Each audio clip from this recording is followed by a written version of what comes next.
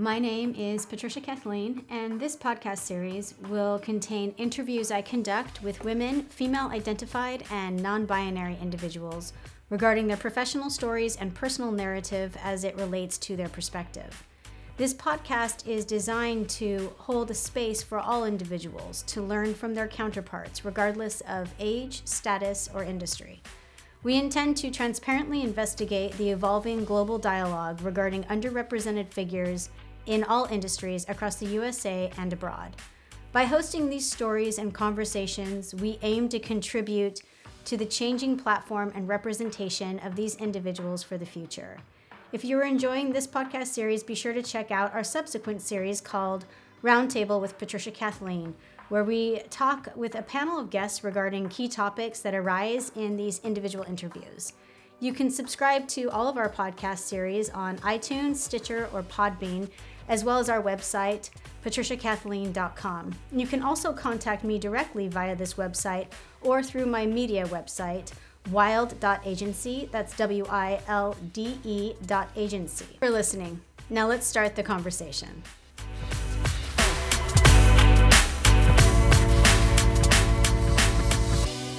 Hi, everyone, and welcome back. This is your host, Patricia, and today I'm sitting down with Jacqueline Twilley. Jacqueline is the founder and president of ZeroGap.co, a global training and development firm that specializes in women's leadership within a male-dominated industries. Welcome, Jacqueline. Thank you for having me, Patricia. I'm super excited to be here. I'm excited to talk with you as well. I really adore what your company is doing, and I align with it a great deal in my own personal endeavors. I'm going to read a bio for everyone listening on Jacqueline, but first, I wanted to give you a roadmap for today's podcast. It's going to follow the trajectory that all of the podcasts in this series do. Namely, we'll be looking at Jacqueline's academic background and early professional life. We will then turn our attention towards unpacking ZeroGap.co and any other endeavors that Jacqueline may be involved in. We'll get into the who, what, when, where, why, and how of her company and look at its current stages. And then we'll look at the goals that she may have for ZeroGap.co in the next 3 to 5 years. And we'll wrap everything up with talking about advice that Jacqueline may have. Really quickly, a bio. Jacqueline V. Twilley holds an MBA in leadership. She is the founder and president of ZeroGap.co, a global training and development firm that specializes in women's leadership within male-dominated industries. ZeroGap has been identified as one of the fastest growing companies in 2019 by Inc. Jacqueline is an Amazon bestseller author. She has been featured in Forbes, Fast Co., Essence Now, Black Enterprise, Parade, Today.com, NBC, BLK, and more on the topics of women's leadership and negotiation strategy. Jacqueline is a graduate of Southeastern Louisiana University and earned her MBA from Tiffin University. Her life's mission is to eliminate the gender wage gap by providing practical strategy for women to advance and thrive in leadership roles. In her downtime, she loves to practice yoga and cook. When Jacqueline isn't working on leadership development for women, she enjoys seeing the world from up in the air. Check out her skydive video on YouTube. So I can't wait to actually get into some of those hobbies as well, Jacqueline. But before we start with unpacking ZeroGap.co and all of those things, I'm wondering if you can just drop us through your academic background and early professional life following that. Yes. So my early academic background, I went to school in Louisiana, which is where I grew up, and I ultimately decided to do undergrad at Southeastern Louisiana. Interestingly, my first major in college was political science. And after that first poli-sci one-on-one class, I quickly realized that was not my cup of tea. And through the help of career services and understanding assessments, I was able to shift to marketing. So that was one of the biggest ahas that I had early in my academic background, is understanding the power of an assessment to help me pivot, because those assessments really helped me to see myself in a deeper light. Throughout my undergraduate career, I was very engaged on campus and a student leader, and won numerous awards for leadership as an undergraduate student chapter leader for various organizations. For graduate school, I moved from Louisiana to Ohio. In the middle of cow and corn peas is what I like to tell people. I went to Tiffin, and it's a private school, but really a great program for learning American business. Ohio is situated right south of Detroit, so a lot of my professors had experience working for the big four, the car manufacturing companies. So think of Ford, GM, Chrysler, the grand old days. And so a lot of my leadership lessons that I learned very early on were from some of those car manufacturers. It was really pivotal. And then after my time in Ohio, finished up my MBA there in 18 months. Then I joined the professional workforce. So that's just a snapshot into my academic background.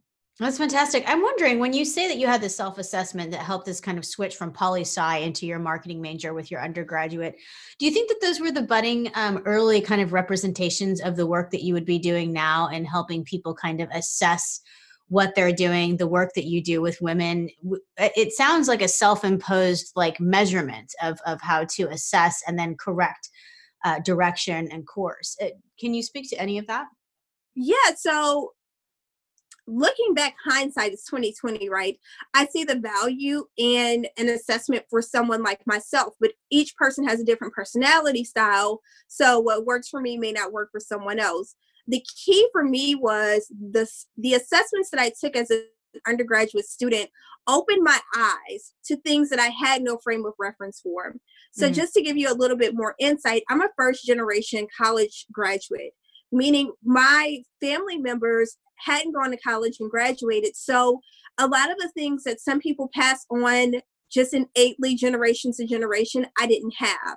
So that assessment was very pivotal for me because I had no context going into college as to what I should be majoring in, what were my skills, my natural skills and talents that I should be looking to enhance on that college campus.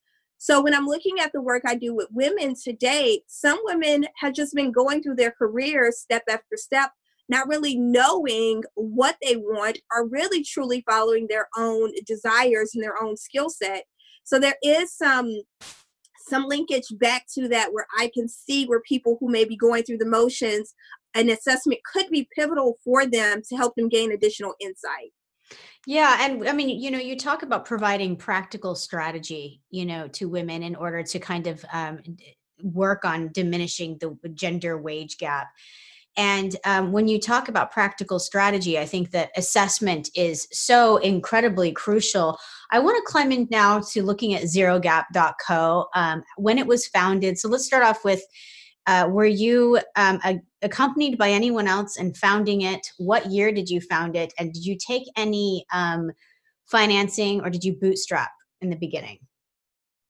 Great questions. So I started Zero Gap. My financier wasn't traditional. I had a 9 to 5.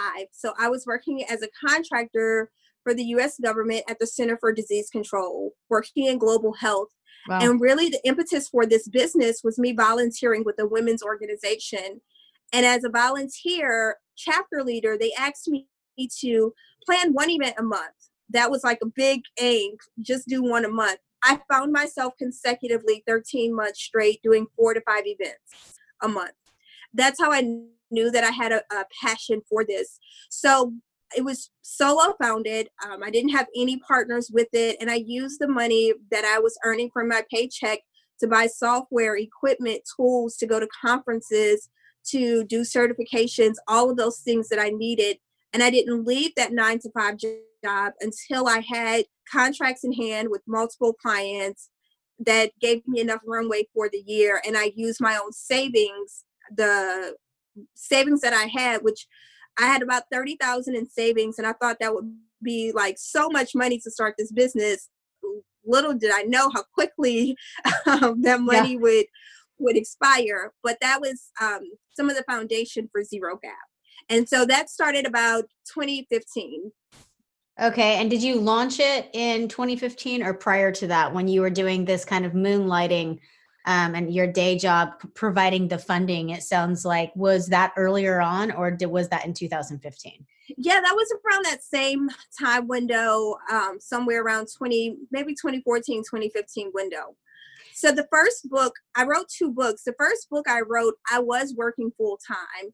And that was really a big Kickstarter into my career because what I was able to do was not intentionally. I just wrote the book because I got tired of telling people the same thing over and over. And I'm like, I should write a book.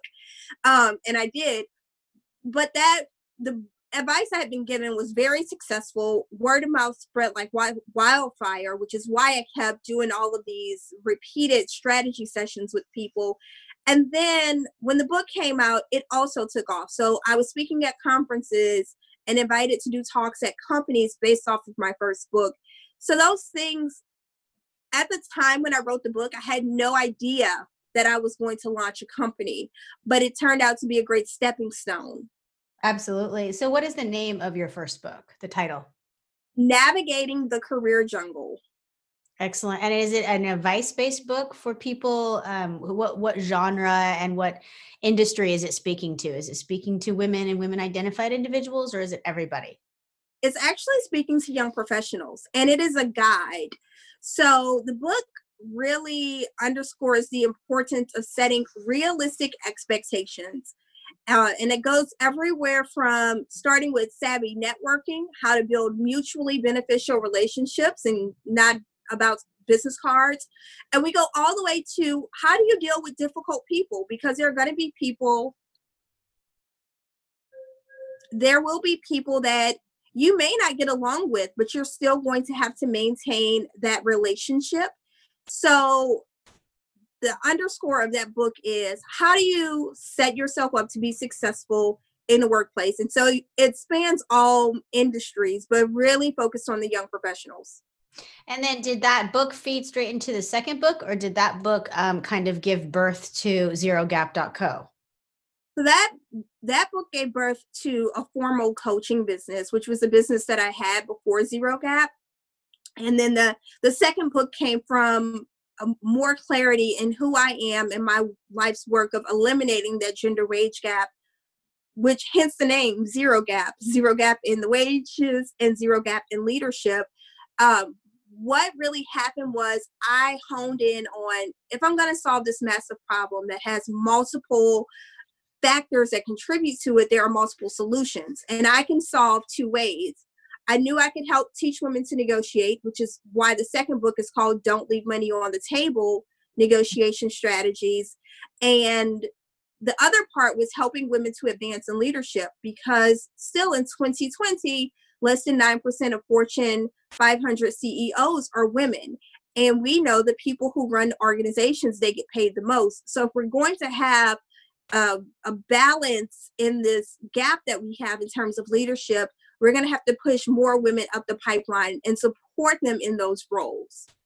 So let's get into a little bit further of what ZeroGap.co does. Is it based on this kind of coaching business? Do you take clients individually, or is it multi-tiered in which you have, classes or lectures? Do you speak out?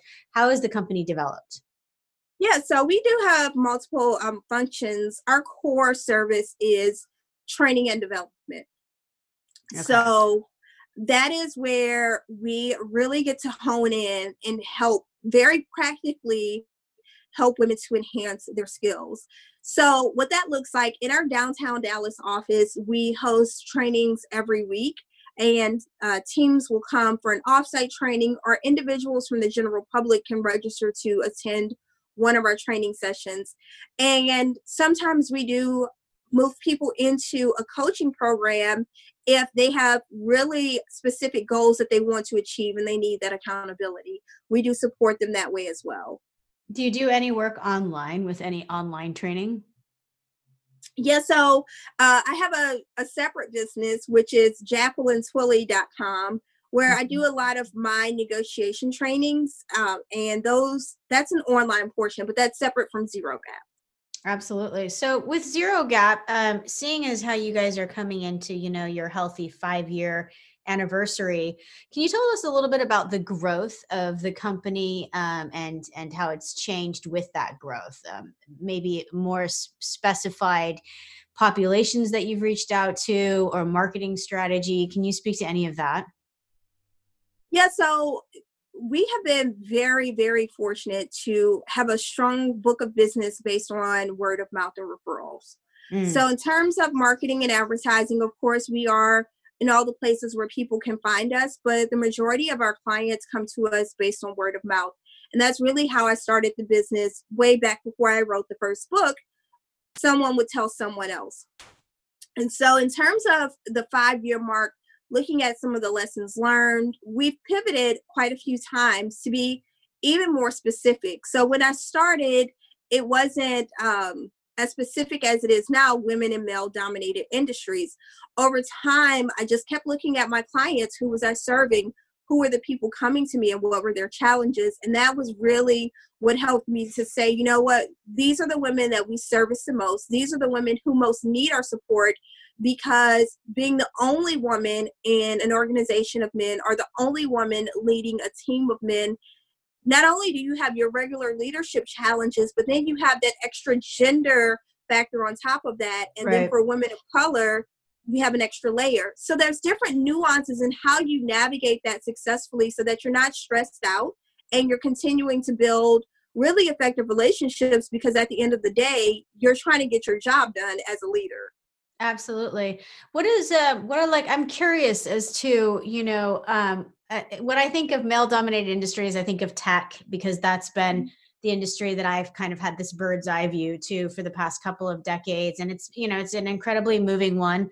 It's the most, fiscally impactful one on our country. And women are so little represented in tech. And I'm wondering, but we don't have to use tech necessarily. However, what is the number one flaw or figure of change that needs to happen in your clients that come across you?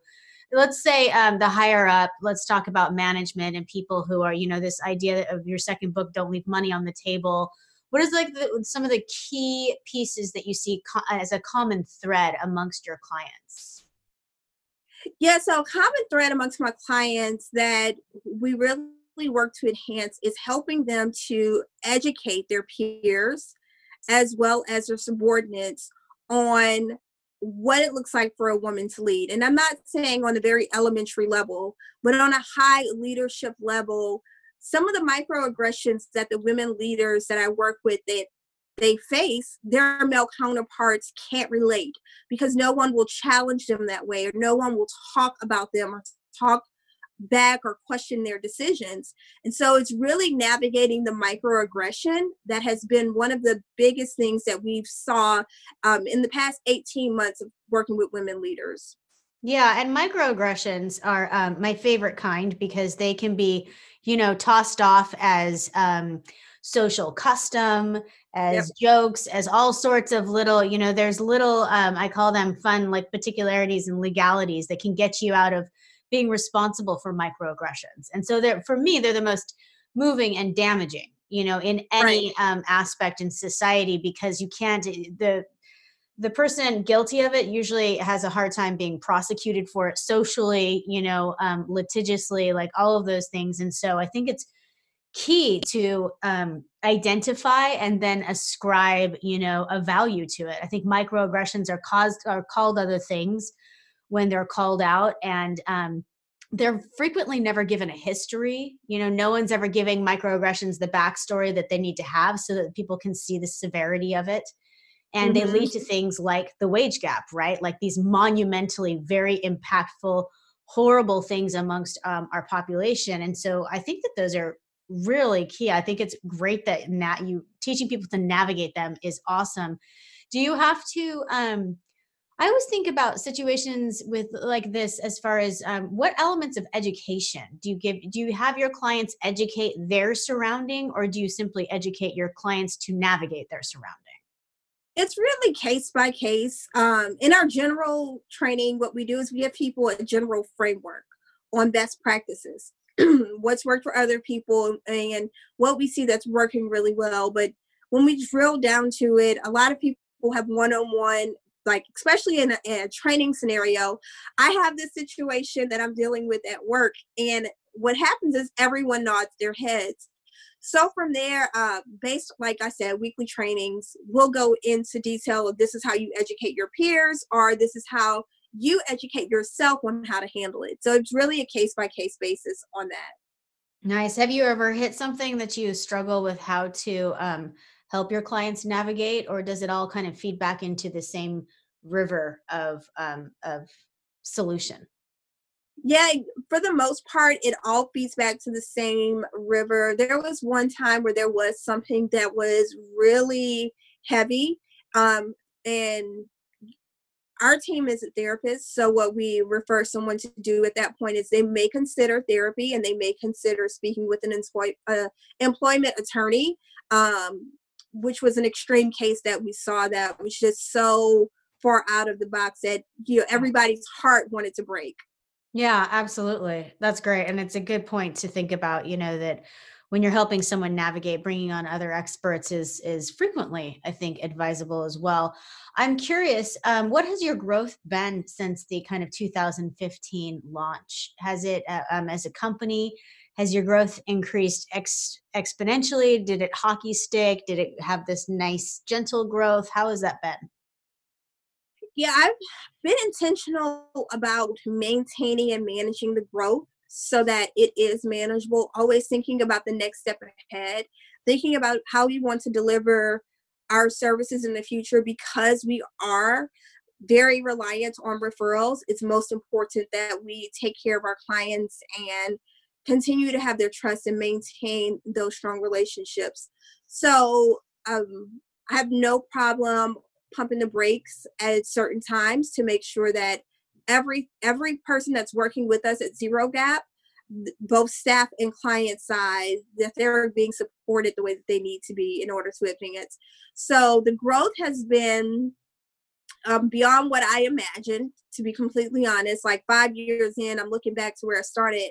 And of course, I wanted to be successful, but looking at the impact that we have and hearing messages from our clients all the time, it is beyond what I could have imagined. That's exciting. I love hearing that. That's great, right? Champagne problems. That's fantastic. Yes. Looking forward to the next 3 to 5 years, are you trying to emulate that wonderful success that you've had experienced thus far, or do you have a like kind of a more built out plan for the company? Yes, we have a very detailed strategic plan, which of course I can't get into some of the details, but on a high level, what we're looking to do is we are looking to significantly impact the wage gap and the leadership gap. And so the things that we have been doing that we know are successful, that we see women feeling more supported in their leadership, we're going to double down on those things over the next 3 to 5 years because that is the reason why Zero Gap exists. And that's a really important part of staying focused on why the company was founded, to make sure that we don't get mixed up in the hype of all of the other things, the sexy things, the glamorous things about a company, that we stay focused on why we started. Because at the end of the day, I am always energized. I love what I do and I want to keep doing this forever. I don't anticipate ever retiring, even if I pivot again. And I think the key to that over the next 3 to 5 years is making sure that the customers remain the main thing, solving that zero gap for leadership and wages.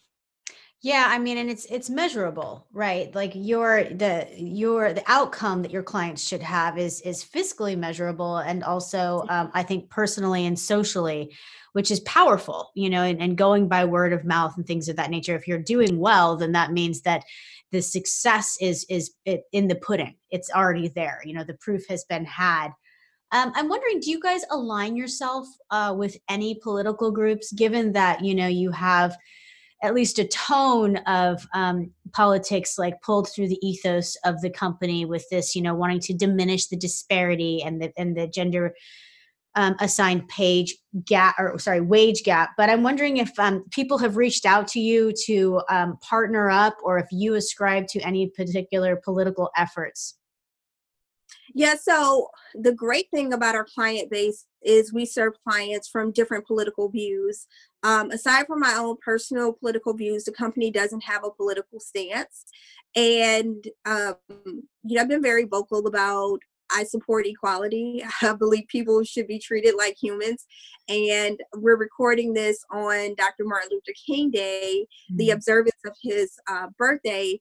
And I'm just so deeply reminded that the main thing is that everybody is treated equally, man, woman, boy, girl, regardless of your race and your gender or how you self-identify.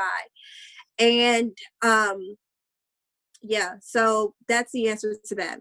I agree with yeah, and I think that you're right. I always try to remind myself and everyone in my immediate surroundings that it's frequent. It's very common, at least with some of my male colleagues or family, people who I hold dear to, even have this idea to let the idea become women against men. And anytime you talk about feminism or removing a pay parity and all of their installing pay parity, all of these things, like I think that what we lose sight of is the goal is for both genders or for all genders in between. The concept of equality is benefiting everybody, and it's the war is on the disparity and not someone else. And I always try to keep that kind of in the forefront, which it sounds like you're doing as well. These concepts of um, pay disparity based on gender it's crippling our economy, and that speaks to Yeah. everybody, every person, every gender, every race.